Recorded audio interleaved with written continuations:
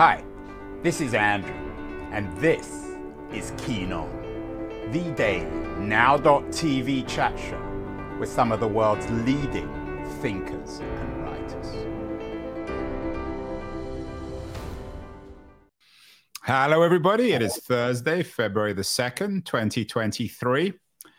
One of the themes of many recent shows is how wrong, perhaps even rotten, our financial system has become. We've done so many shows about this. We did one last week with the American anti-corruption activist. He's actually originally a British foreign affairs journalist, Frank Vogel, on the American bankers and politicians enabling kleptocracy, kleptocrats around the world. Earlier today, we did a show with Raymond W. Baker, Invisible Trillions, how financial secrecy is imperiling capitalism and democracy. In fact, we're doing one in a couple of weeks with the great FT journalist, Martin Wolf, on the crisis of democratic capitalism, I think created in part by our financial markets.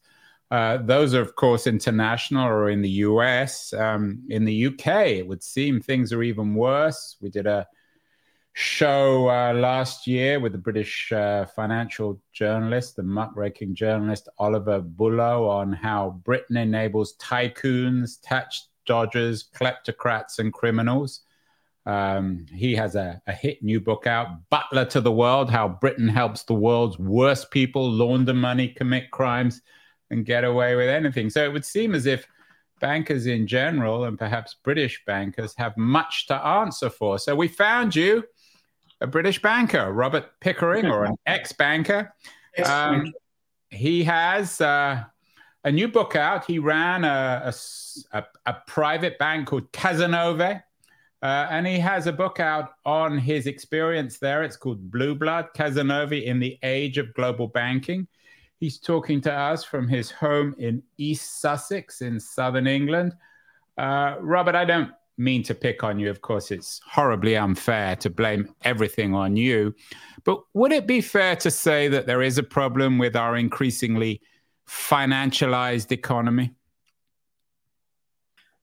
That's a pretty fair statement. I mean,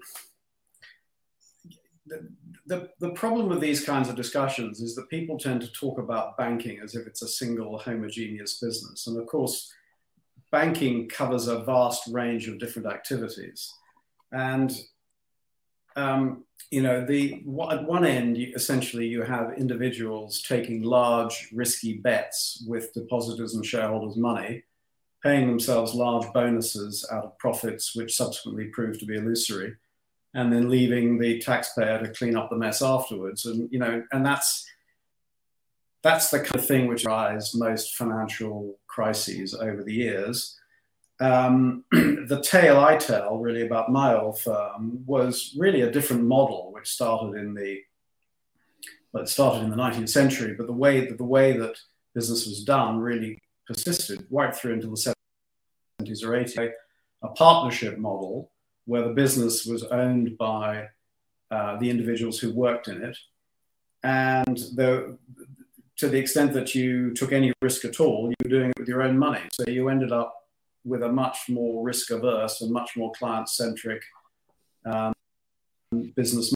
And at various points over the years, there have been efforts to try to encourage businesses to go back to that sort of model. And what my book is about, in essence, is how we took a business that pursued that model, a private owner-managed business, and as it were, transitioned it into something which was more like a modern investment bank, the stresses and strains that involved. We subsequently went into business with JP Morgan. We sold half our business to JP Morgan, and really talking about the cultural strains that involved. I'd like to think that we weren't involved in the kind of extreme examples that you've just mentioned and that your books, that these kinds of books deal with. But there's no question that this kind of activity has brought the financial system and the financial centers into disrepute. One thing I have to say, Robert, is that your bank has the best name of all. I'm not going to make any Casanova jokes. You've probably heard those a million times before, but Casanova is a wonderful name for a bank, very romantic. I remember when I left university, and I went to university in England in the 1980s. You seem of a fairly similar vintage. People used to talk about banking and, oh, you're going to do this, and oh, I'm going to go into banking. I never really understood what it was. How did you find your way? Tell me a little bit about your background. Were you always blue-blooded? Where did you grow up? Well, I was born in London. My parents were actually first-generation Australian immigrants. My father were both. Wow, reverse. So whereabouts in London? I grew up in Kensington. And so... Good working class neighborhood, Robert, yes? Absolutely. And, well, there's another whole discussion about that. But, I mean, no, I grew up in a sort of comfortable middle class, but as I say, first-generation immigrant household. My father, as a dentist, wanted me to be a lawyer because I think that's fairly typical of professionals. They kind of want their kids to, in their own eyes, be the next rung up on the professional ladder. He wanted me to be a barrister. I ended up qualifying as a solicitor. But I think I realized quite early on that it was a bit too much like hard work for my life. So I switched fairly early. And I actually became a stockbroker rather than a banker. And as you rightly say, when I was at university, a lot of people used to talk about going into merchant banking. But if you'd asked any of them to define what a merchant bank did, I don't think any of them, myself included, could have given you a right answer. But I was always more inside of it, so I became a broker, but I was what they call a corporate broker, so advising companies on fundraising and relations with shareholders rather than ringing up investors and saying, BP's cheap, why don't you buy a few of these, that kind of thing. Robert, another show we did recently is with the very distinguished British financial journalist, Edward Chancellor. I'm sure you're familiar with his work. He has a new book out called The Price of Time, The Real Story of Interest. Yeah. As a non-banker, I always thought of banks as taking people's money and earning interest on them. But of course, that's wrong, isn't it? Well, it's not entirely wrong. I mean, it depends on the kind of bank. I mean, deposit-taking banks do exactly that. I mean, traditionally, the way they made money was they took deposits in, they lent them out, and the majority of the money they made was on the difference between the rate at which they lent the money and the rate that they paid to the depositors. But over time, they got into other activities, and they see, the depositors' money, plus obviously their own capital, to engage in other activities, some of which were higher risk, like trading, asset management, advising companies, that kind of thing. And, again, particularly after the 2008 financial crisis, there was a whole discussion and a lot of government kind of examination into the question of, well, how can we get our banks to go back to being essentially boring utilities that take deposits and lend them out to people to make productive investments or for home mortgages or whatever it is. And indeed, quite a number of the banks have gone exactly in that direction. So if you look at, a bank like Lloyd's or a bank like NatWest, I mean, they've essentially wound down, or very substantially wound down their investment banking operations and have gone back to being predominantly commercial. Whereas if you take a bank like Barclays, we're actively involved in the investment banking business, for good or ill. And, there's a continuing discussion amongst activist shareholders and analysts as to whether that's the right path for them.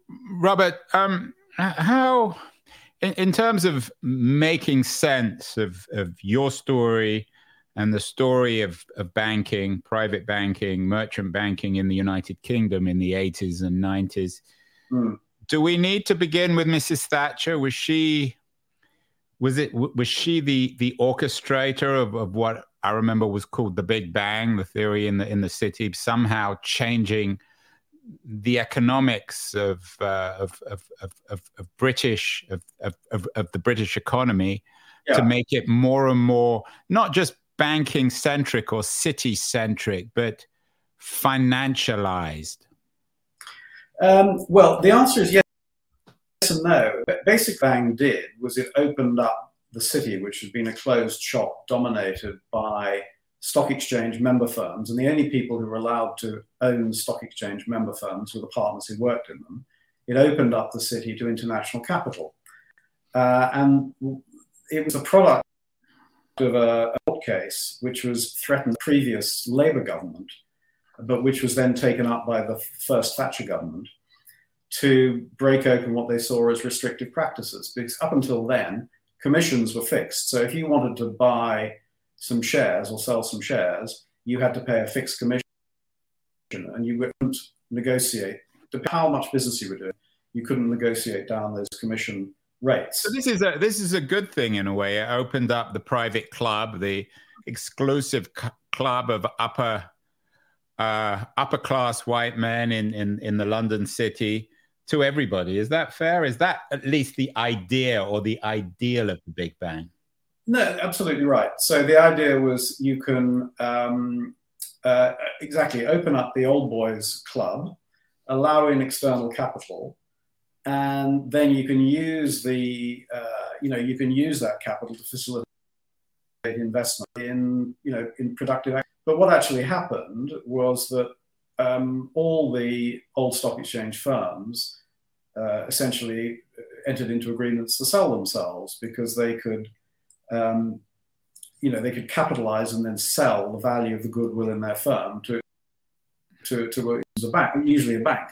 So all of them did that, with the exception of Cazenove and the partners at Cazenove. And I was just a kid at that point. In fact, I hadn't even joined when that decision was taken. Decided that they didn't want to go down that route, and they stayed independent. But all the others sold out. And the whole point was they tried to form these big financial supermarkets, which were going to take over all the business of all the companies and force out the remaining independents. I mean, it didn't work out that way. And a lot of these so-called financial supermarkets never really achieved profitability or fulfilled the promise of their creation. So do you buy Oliver Bullow's thesis about the City of London becoming the butler to the world, or is that an unfair generalization? Well, I haven't read the book, although I've read the reviews, but I think it's hard. You can probably pretty much imagine what he argued. Yeah, absolutely. No. I mean, I think it's hard to argue. It's hard to argue against, really, isn't it? If you look at the, you look at the legal representation more recently on, oligarchs, trying to gag journalists or trying to intimidate people who've written critical books about the Russians or whatever it happens to be. It's legal, or most of it's, but I think it's a shaming trend, and it's the kind of business that these firms shouldn't be doing. I mean, if you talk about money laundering, I mean, I've sat on boards since I left Cazenove, and one of the main things you just spend your time discussing when you sit on the board of a firm company is your money laundering controls. And yet it does seem that there are still institutions that play fast and loose with the rules. And that's what Vogel spends his life uncovering. So if there is a moral in the story of Blue Blood, is it that Cazenove held out, that they had a degree of morality, they maintained not just an independence, but clung to the old principles, and that in retrospect was a good thing? Is that a fair conclusion to your analysis of this period? Yeah. Well, yeah. I mean, I was wary in writing. I mean, the reality is, Andrew, that we ended up selling the firm to JP Morgan. I mean, that's and I want to get to that. And I know that you're not in Blue Blood. You're not just, so to speak, whitewashing Cazenove, but in principle, is that old style banking principle? It's interesting. We did a show with Daniel Gross, who American journalist who has a new book out about Edmund Safra, a banker's journey.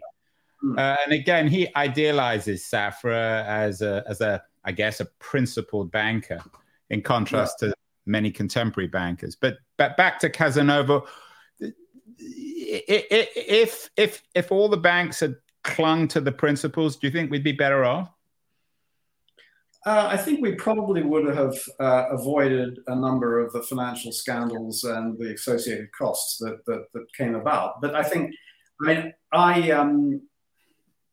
tried to avoid moralizing when I was writing the book, because the reality is that running a business along the old lines that we used to run the business in the 1980s and into the 1990s just became not possible, because I'm afraid the reality was that the clients, they might have been a bit, the corporate clients in particular, they might have been a bit sort of dewy-eyed about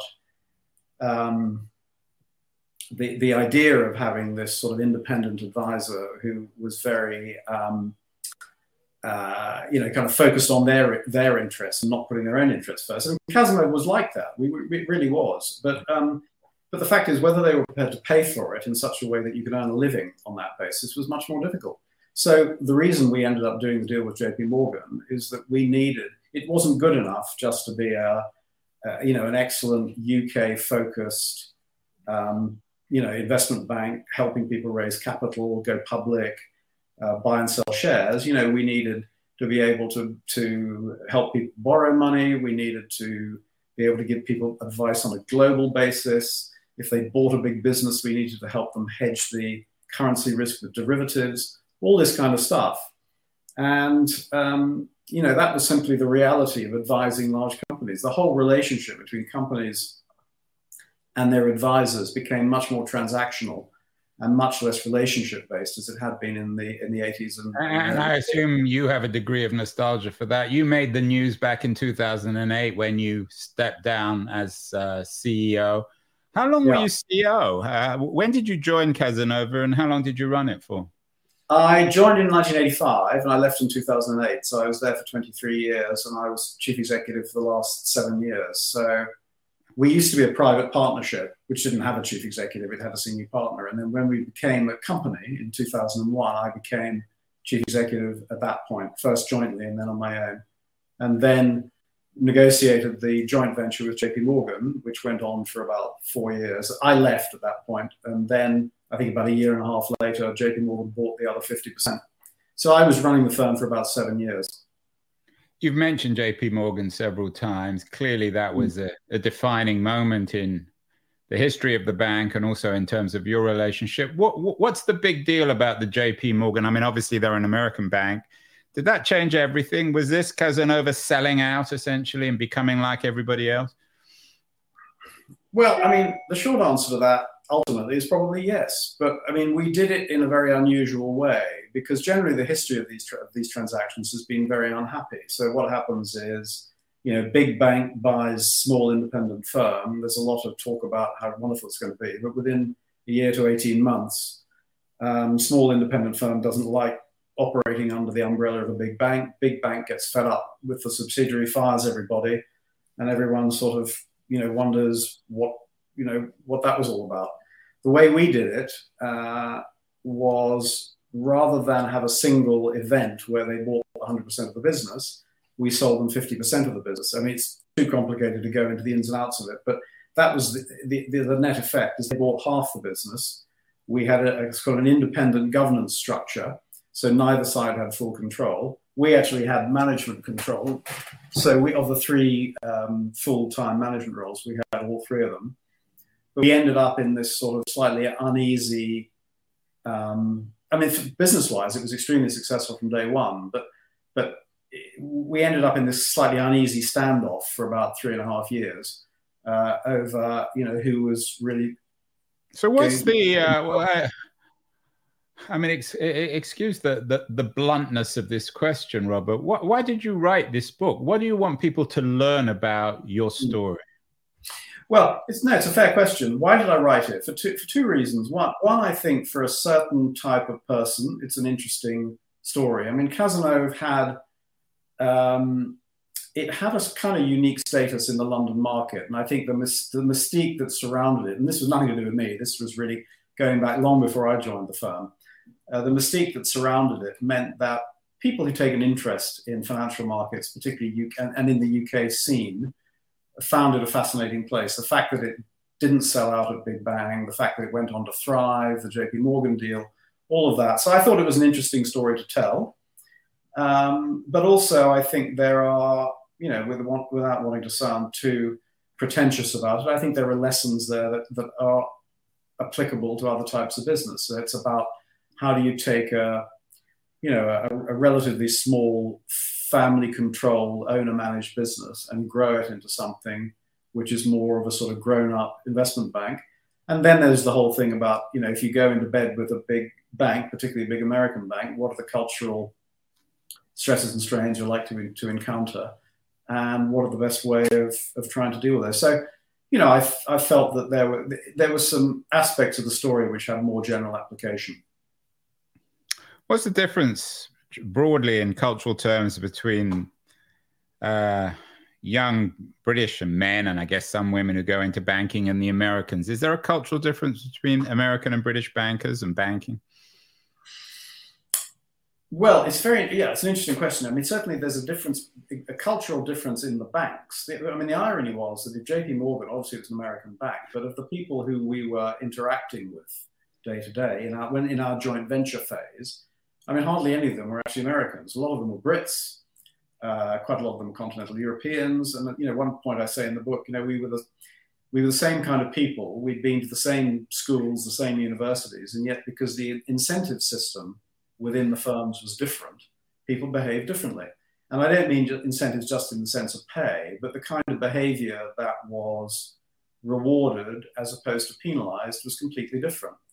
So Cazenove, and in a way you can criticize it with hindsight as having been a bit naive, but Cazenove was it was genuinely a very moral organization. It put the client's interests first. If it didn't feel, it tried to give the right advice, even though it would have, potentially earned more money telling the client what they wanted to hear.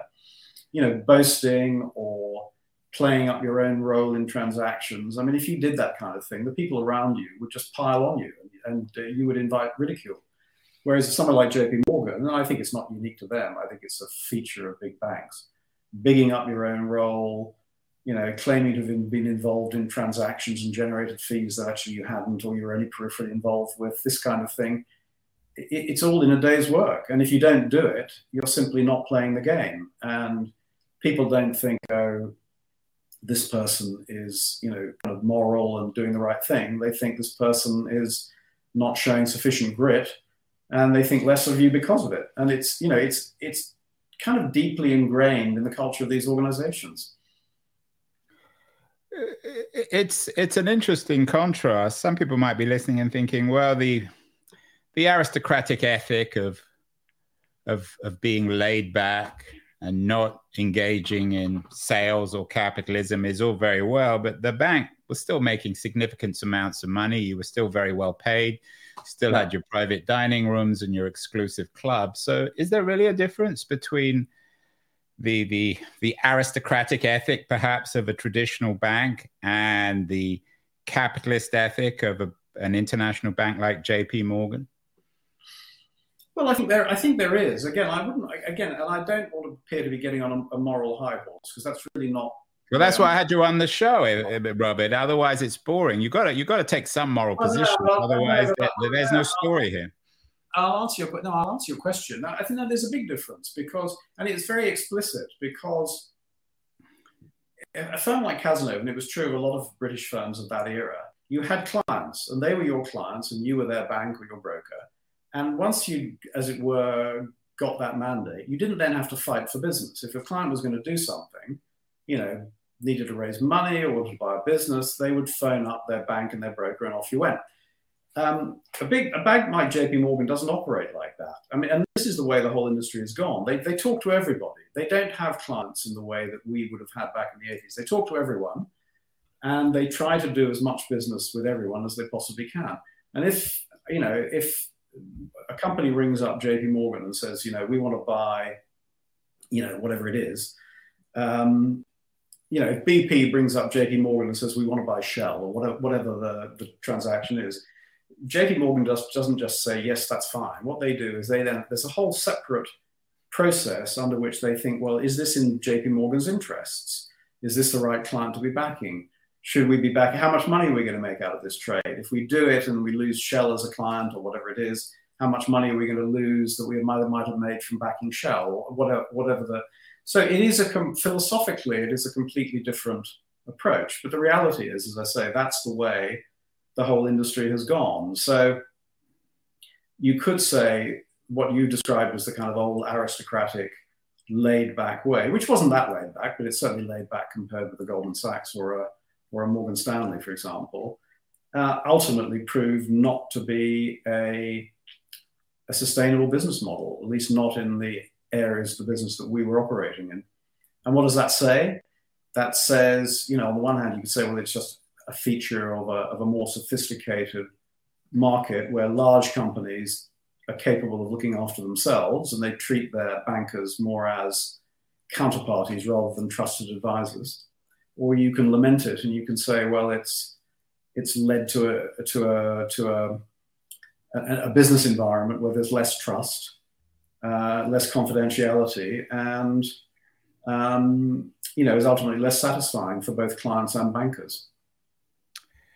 You, from your home in East Sussex, and as the CEO of Cazenova for a while, and as a banker in the City of London, you must have had a front row on, shall we say, the decline, the continued decline, and now the crisis of the British economy. As both a banker and as I assume a British citizen, what do you make of what's happened in the United Kingdom, certainly since Brexit, but really in the first 23 years of the 21st century? Well, I mean, it was all going frightfully well, wasn't it? And then, I think the fallout from the financial crisis certainly had a lasting effect. I mean, there's nothing terribly original about 2009, yeah. Yeah, 2008, 2009. I think there was a slow burn and enduring undermining of people's faith in institutions, in financial institutions, which opened path to the kind of populist politics which has resulted in Brexit. And some of this was justified. I mean, no, completely. I actually think that. I think there were two aspects, and which I would point to. One is I think the government, and it was a government because they owned significant stakes in most of the banks after the financial crisis because they had to bail the banks out by putting equity capital in. They fell for this argument that we have to pay everybody big bonuses and retention bonuses, otherwise everyone's going to leave and the business will fall apart. So the general public saw bankers who had been involved in business, which had then had to be bailed out by the taxpayer, making off with seven-figure bonus numbers, and they didn't like what they saw, and they were completely justified in not liking what they saw. I've gone on record in the past as talking about how managers of banks and in that case government ministers who are overseeing them are far too quick to give in to these kinds of threats, and actually they should have faced them down. I think the other trick that was missed is I think there was a much stronger case for saying that investment banks and deposit-taking type commercial and retail banks should have been split apart. They went through this sort of complicated process of ring-fencing the retail bank to try to insulate it from the risks in the investment banks, and they kind of ducked the whole question of total structural separation. And I think there was a much stronger argument to separate the two. I mean, it's kind of happened de facto, as I was saying earlier on, because quite a lot of the big banks have decided that they get a better stock market rating by getting out of the investment banking business. But there's still one or two diehards that insist on remaining in those businesses. So yes, I think I would be very critical of that, and I think that caused a lot of damage. Having said that, I'm actually pretty bullish on the UK. I think that in the longer term, whatever view you take of Brexit, whatever view you take of what's likely to happen in the next election, I think that it's finally being talked about, the negative economic effects of Brexit, and that the likelihood is that we're going to have, I don't think we're going to rejoin the EU anytime soon, but I think we're going to have a more constructive, closer relationship. So I'm actually quite bullish on the UK in the medium term. Robert, to end, do you have any children? I've got 5 children, Andrew. Wow, congratulations. I'm not sure. Congratulations, whatever. I have 2. Would you, a couple of final questions connected. I'm not sure if any of your kids followed you into banking, but if they came to you and said, well, should I do banking? Is it a good it a good profession? Is it helpful for society? What would you say to them, and what would you suggest to young people who are thinking of going into banking because it's interesting and lucrative, but also perhaps as a way of making societies better, richer broadly, not just richer for themselves? Well, I think, my oldest son did go into banking for a while, although he didn't stick at it for very long, and he's actually in fintech out in your part of the world. But I think the answer to your question is, if you want to go into banking, and again, just to repeat the point I made earlier, banking covers a very broad range of activities. Yeah. Go into it with your eyes open, understanding what you're doing, understanding the kind of work ethic that's required, the years of slog that are going to be necessary before you attain a position of seniority. I think you can make a cogent case that the right kind of banking supports society. Again, if you're talking about helping companies, startups raise money, for example, companies raise investment purposes. But other types of banking, I think, it's pretty hard to make a case for from a making the world better standpoint. But I think the honest answer to your question is, I think most people who went into banking, even those of us like me, and I loved most of my career, not all of it, but most of it, would probably not necessarily encourage our kids to go into it. It's not the same business that when we joined it.